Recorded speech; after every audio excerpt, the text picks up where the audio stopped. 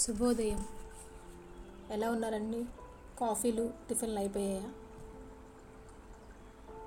ఈరోజు కథలోకి వెళ్ళే ముందు మన తెలుగు భాష గురించి 2 మాటలు. తెలుగు భాష తీయదనం, తెలుగు జాతి గొప్పతనం, తెలుసుకున్న వాళ్లకు తెలుగే ఒక మూలధనం. తెలుగు భాష గొప్పతనం గురించి ఎంత తెలుసుకున్నా తక్కువే అండి. ఇది మన మాతృభాష. అమ్మ గురించి ఎందుకు ఇష్టం అంటే ఎవరైనా చెప్పగలమా? అలాగే మన భాష గురించి కూడా అంతే అండి. అది మన ఉనికి. ఒక ప్రాంతంలో జీవించే జనుల మధ్య సంభాషణకు ఉపయోగించే సహజమైన భాష ఆ ప్రాంతపు భాషగా గుర్తింపు పొందుతుంది. ఎందుకంటే ఆ ప్రాంతంలో అందరూ అదే భాషలో మాట్లాడుకోవడం జరుగుతుంది. అలా మన 2 రాష్ట్రాలలో ప్రజలు ప్రధానంగా తెలుగులోనే మాట్లాడుకుంటూ ఉంటారు. చిన్నప్పటి నుండి మన అమ్మ దగ్గరే నేర్చుకునే భాష. మొదటిసారి అమ్మ నోటి నుండి, అమ్మ కడుపులో ఉన్నప్పటి నుంచి మనం విని నేర్చుకునే భాష. మాతృభాష అయితే తెలుగు రాష్ట్రాల్లో అమ్మ దగ్గర నుండి మాటలు నేర్చే భాష మన తెలుగు భాష. మన తెలుగు భాషపై పూర్వులు రచించిన పుస్తకాలు చదవాలి. పండితుల రచనలు చదివితే తెలుగు భాష గొప్పతనం గురించి మనకు అవగాహన వస్తుంది. కానీ ఈ రోజుల్లో మనకి స్కూల్ సిలబస్లోనే తీసేస్తున్నారు. వారు చక్కగా తెలుగు భాష యొక్క ప్రాముఖ్యతను తెలియజేశారు. అటువంటి పుస్తకాలు లేకుండా చేస్తున్నారు. తెలుగు భాషలో ఎన్నో గొప్ప కవితలు, భక్తి గీతాలు, గొప్ప పద్యాలు, గొప్ప విషయాలు, గొప్ప పుస్తకాలు, ఎంతో గొప్పతనం తెలుగు భాష సాహిత్యంలో ఉంది. అది తెలియడానికి తెలుగు భాషలో రచనల, వ్యాసాలు, విశ్లేషణలు, గొప్పవారి అభిప్రాయాలు, గొప్పవారితో సంభాషించడం వంటివి మనం చేస్తూ ఉండాలి. అప్పుడే తెలుగు భాష గొప్పతనం తెలియబడుతుంది. తెలుగు భాష గొప్పతనం అర్థమవుతుంది. ఇంగ్లీష్లో మాట్లాడితే ఇంగ్లీష్ టాకింగ్ ఇంప్రూవ్ అయినట్టుగానే అసలు తెలుగు భాషలో మాట్లాడితేనే కదా ఆ భాష గొప్పతనం గురించి తెలుస్తుందని అంటారు. తెలుగు మాట్లాడే ప్రాంతాలు అంటే తెలుగే వాడుక భాషగా ఉన్న ప్రాంతాలు. ఆ ప్రాంతాలలో వాడుక భాష తెలుగు అంటే అమ్మ దగ్గర నుండి మనకు పరిచయం అయ్యే భాష మన మాతృభాష తెలుగు భాష. కాబట్టి అనేక భావనలకు తెలుగు మాటలను వలననే అవగాహన వస్తుంది. ఏదైనా ఒక భాషలో అక్షరజ్ఞానం ఉంటే ఆ భాష మాట్లాడే ప్రాంతంలో మన జీవనానికి భాష ఎంతగానో ఉపయోగపడుతుంది. భాష వలన అనేక ప్రయోజనాలు ఉంటాయి. తెలుగులో మాట్లాడడం వల్ల ప్రయోజనాలు, తెలుగు భాష వల్ల మనోభావం మాటలలో ఖచ్చితంగా వ్యక్తం చేయగలం.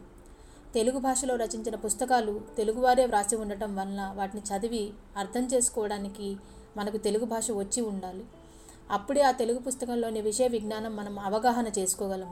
ఉదాహరణకు మనోవిజ్ఞానం, తాత్విక విజ్ఞానం తదితర తెలుగు పుస్తకాలు. తెలుగు భాష వల్ల అధ్యయనం చేయగలం. తెలుగు భాష వల్ల వ్రాయగలుగుతాం. అక్షర జ్ఞానం ఒక భాషలో ఉంటే ఆ భాష వల్ల అన్ని ప్రయోజనాలు కలిగితే మరి కొన్ని భాషలలో పట్టు ఉంటే సమాజంలో చాలా చోట్ల సంభాషించగలం. చాలామందితో నేరుగా మాట్లాడగలం. చాలామంది వ్రాసిన పుస్తకాలు చదవగలం. వృత్తి వ్యాపారాలు నిర్వహణ చేయగలం. ఎన్నో ప్రయోజనాలు ఉంటాయండి. మరి మాతృభాష కన్నా గొప్ప భాష ఏది ఉండదు కదండి. అమ్మతో అనుబంధం, తెలుగు భాషతో అనుబంధం జీవితాంతం ఉంటాయి. మాతృభాష కన్నా గొప్ప భాష ఎక్కడా ఉండదండి. చిన్నపిల్లలు ఉండగా మనకు అమ్మ భాష తెలుగుతోనే అన్నీ తెలుస్తూ ఉంటాయి. అమ్మే అన్నింటి తనకు తెలుగు తెలిసిన భాషలో మనతో మాట్లాడుతుంది. అలా అమ్మ మనతో మాట్లాడే మొదటి భాష ఏదో అదే మనకు మాతృభాష. అమ్మకు తెలిసిన భాష మనకు ఎన్నో విషయాలను తెలుసుకునే అవకాశం తెలియజేస్తుంది. అలా ఎదిగే వయసు నుండి మనసులో నాటుకునే విషయాలన్నీ అమ్మ భాషలోనే ఉంటాయి. కాబట్టి అమ్మ భాష కన్నా గొప్పగా అర్థమయ్యే భాష మరొకటి ఉండదు. మన మాతృభాష తెలుగు భాష దేశంలో అనేక ప్రాంతాల్లో ఉంది. వాటిలో కొన్ని ప్రాంతాలలో ప్రత్యేక భాషను మాట్లాడతారు. తమిళనాడు రాష్ట్రానికి చెందిన వారు తమిళ భాషను మాట్లాడతారు. అవసరాన్ని బట్టి ఇతర భాషలు మాట్లాడేవారు ఉంటారు. ఇలా ఏ ప్రాంతం వారి ఆ ప్రాంతంలో మాట్లాడే భాష వారికి మాతృభాష అయితే మనకు మాత్రం మాతృభాష తెలుగు అవుతుంది. మాతృమూర్తి అంటే ఎంత గౌరవం ఉంటుందో అంతే గౌరవం మాతృభాషకు ఇవ్వాలని మన పెద్దలు అంటారు. ఎవరికి అమ్మ వారికే గొప్పది, అలాగే ఎవరి భాష వారికి గొప్పది. మాతృభాష మనకు ఎందుకు గొప్పది అంటే మన సంస్కృతి, మన ఆచారం, మన కుటుంబ పద్ధతులు అన్నీ మనకు మాతృభాషలోనే మనకు పరిచయం అయ్యాయి. ఇంకా వ్యక్తి జీవన పరమార్థిక విషయాలు కూడా మాతృభాషలోనే అర్థం అయినట్టుగా మరొక భాషలో అర్థం కావు. మన వాడుక తెలుగు భాషలోనే ఉండే అనేక తెలుగు సామెతలు జీవన పరమార్థమును తెలియజేసే విధంగా ఉంటాయి. అటువంటి సామెతలను జీర్ణం చేసుకుంటే జీవితం మరొక విధంగా ఉంటుందని అంటారు. అమ్మ భాష కన్నా గొప్ప భాష ఉండదన్నట్టుగా మన మాతృభాష ప్రాముఖ్యతను ప్రతి ఒక్కరూ గుర్తుంచుకోవాలి. తెలుగు జాతి గొప్పతనం తెలుసుకున్న వాళ్లకు తెలుగే మూలతనం. తల్లి తండ్రి నేర్పినట్టు మాతృభాషరా, తెలుగు మార్చిపోతే వాళ్ళను నువ్వు మరిచినట్టేరా. ఈ పాట నిజం కదండి. తెలుగు భాష విశిష్టతను, తెలుగు సాహిత్య పుస్తకాలను చదవడం వల్ల చరిత్ర కూడా మనకు పుస్తక రూపంలోనే ఉంటుంది. అటువంటి చరిత్రలో మనం ప్రాంతం గురించి మన మాతృభాషలో అయితే చక్కని వివరించి ఉంటాయి. తెలుగు భాషలోని పుస్తకాల వలన తెలుగువారి ఘనచరిత్ర ఏమిటో మనకు బాగా అర్థమవుతుంది. తెలుగు పద్యాలు మనకు తెలుగు భాష విశిష్టతను బాగా తెలియజేస్తాయి. కొన్ని పదాలలోనే ఎంతో పరమార్థం తెలుగు పద్యాలలో ఉంటుందని అంటారు. ఒక్కొక్క తెలుగు పద్యం అయితే సమాజంలో ఉండే వివిధ స్వభావాలను ఎత్తిచూపుతూ ఉంటాయి. బహుశా ఇలా పద్యాలతో ఎంతో అర్థం వచ్చేలా ఉండటం తెలుగు భాష విశిష్టతను తెలియజేస్తుంది. ఎవరి అమ్మ వారికే గొప్ప అన్నట్టుగా ఎవరి మాతృభాష వారికే గొప్ప. కానీ తెలుగు భాషకు ప్రత్యేకత ఉంటుందని అంటారు. ఎప్పుడో చరిత్రలోనే రాజుల కాలంలో దేశ భాషలందు తెలుగు లెస్స అని చెప్పబడింది. ఇది మన శ్రీకృష్ణదేవరాయలు గారు అన్నారండి. వ్యాకరణం దీని ప్రత్యేకత. అది ఎంత ప్రత్యేకమో అంత సాధన కూడా అవసరం. లేకపోతే తెలుగు వ్యాకరణం నేర్చుకోవడం అంత సులువు కాదండోయ్. మాతృభాష అయిన తెలుగు భాష గొప్పతనం గురించి మరింతగా మన మాతృభాష అయిన తెలుగు భాషలో అనేక పద్యాలు, కవితలు, గద్యాలు, తెలుగు సామెతలు, సూక్తులు, పురాణాలు ఇంకా అనేక రచనలు ఉన్నాయి. తెలుగు భాషలో గల పద్యములందు ఉండు అర్థాలు విశేషమైన విషయాన్ని తెలియజేస్తూ ఉంటాయి. చిన్న చిన్న పదాలతో 4 లైన్లలో ఉండే ఈ పద్యాలలో ప్రతి పదార్థము వచనంలో ఎక్కువగా ఉంటుంది. వీటి భావాలు విశేషమైన అర్థాన్ని తెలియజేస్తాయి. అలాగే సామెతలు 1 లైన్లో ఉంటాయి, కానీ చాలా అర్థవంతమైన భావాన్ని వ్యంగ్యంగాను హాస్యంగాను తెలియజేస్తాయి. ఇంకా సూక్తులు కేవలం ఒకే వాక్యంలో ఉంటాయి, కానీ భావం మాత్రం బలమైన అంతరార్థాన్ని కలిగి ఉంటుంది. మంచిగా ఆలోచించే శక్తి ఉండాలే కానీ ఒక్క సూక్తి మనలో చాలా మార్పుని తీసుకురావడానికి సహాయపడుతుంది. మనం ఇప్పుడు సూక్తుల గురించి, సామెతల గురించి, పద్యాల గురించి అనుకున్నాం కదండి. అంటే ఇలా పద్యాలు, సూక్తులు, సామెతలు గమనిస్తే చాలా తక్కువ పదాలతో ఎక్కువ భావాన్ని ఇముడ్చుకోవడంలో తెలుగు భాష గొప్పతనం కనబడుతుందండి.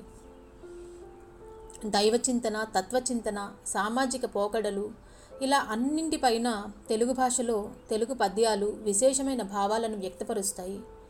ఇంకా ఇవి చాలా తక్కువ నిడివి కలిగిన వాక్యాలతో ఉంటాయి. అవి కూడా 3 వాక్యాలు ఇంకా ఒక మొదటి వాక్యం కలిగి ఉంటాయి. తెలుగు భాష గొప్పతనం అంతా భావ ప్రకటనలో చాలా చిన్న చిన్న తేలికపాటి పదాలతో ఇమిడి ఉంటుంది. చిన్న చిన్న వాక్యాలతో జీవిత పరమార్థాన్ని తెలియజేస్తుంది. స్వచ్ఛమైన మన తెలుగు భాష ఈనాటిది కాదు. మన మాతృభాష గొప్పతనం ఏనాడో పెద్దలు పుస్తకాల ద్వారా తెలియజేశారు. తెలుగు భాషలో గొప్ప కవులు ఉన్నారు, గొప్ప గొప్ప ఇతిహాసాలు ఉన్నాయి, గొప్ప గొప్ప పురాణాలు ఉన్నాయి, వాటిని అనువదించిన వారు ఉన్నారు. అవన్నీ కూడా సంస్కృత భాష నుండి తెలుగుకు తర్జుమా చేసినవే. తెలుగు భాషలో కవులకు లోటు లేదు, పదాలకు లోటు లేదు. మాతృభాష తెలుగు భాషలో పుస్తకం చదవడం పుట్టిన నాటి నుండి అలవాటు అయిన తెలుగులో ఏ పుస్తకం చదివినా అందులోని సారాంశం సులువుగా మన మనసులోకి వెళ్తుంది అంటారు. అది నిజమేనండి. మాతృభాష తెలుగు భాషలో పుస్తకం చదవడం వలన ఆయా పుస్తకాల్లో నిక్షిప్తమైన జ్ఞానం మనకు త్వరగా అబ్బే అవకాశం ఉంటుంది. తెలుగు భాషలో వ్రాయబడిన సాహిత్య పుస్తకాలు చదవడం విషయ విజ్ఞానం త్వరగా వృద్ధి చెందే అవకాశం ఉంటుంది. మన భాషలో మనకు మాట్లాడుతున్న నాటి నుండే పదాలకు అర్థం తెలిసి ఉంటుంది. అమ్మ మాటలతో అలవాటు అయిన తెలుగు భాష నాన్న బంధుమిత్రుల ద్వారా అనేక మాటలకు అర్థాలు తెలిసి ఉంటాయి. ఇక తెలుగు భాషలోని తెలుగు పుస్తకాలు చదవడం మొదలైతే మరింత సులువుగా ఆ పుస్తకంలోని సారం త్వరగా అర్థమవుతుంది. ఆసక్తి ఉంటే దానిపై మరింత విజ్ఞానం పెంపొందించుకోవడానికి మాతృభాష ఎక్కువగా ఉపయోగపడుతుంది. ఏదైనా ఒక ఆసక్తి మరింత విజ్ఞానం సంపాదించుకుని పండితుడు కావడానికి తెలుగువారికి మాతృభాష అయిన తెలుగు భాష బాగా ఉపయోగపడుతుంది. జీవితం యొక్క అంతిమ లక్ష్యం ఏంటంటే పరమార్థిక విషయాలు అన్ని పురాణాల్లో ఉంటాయి. అవి మన మాతృభాషలో అయితే మన మనసుకు దగ్గరగా ఉంటాయి.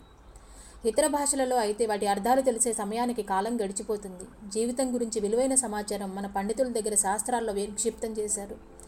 అవి మనసు గురించి ఎక్కువగా ఉంటే అటువంటి మనసు గురించి మనసుకే అవగాహన రావడానికే మనసుకు బాగా తెలిసిన మాతృభాష అయితేనే సులభంగా విశేషారం అర్థమవుతుందని అంటారు. ఈరోజు ఇంతటితో స్వస్తి.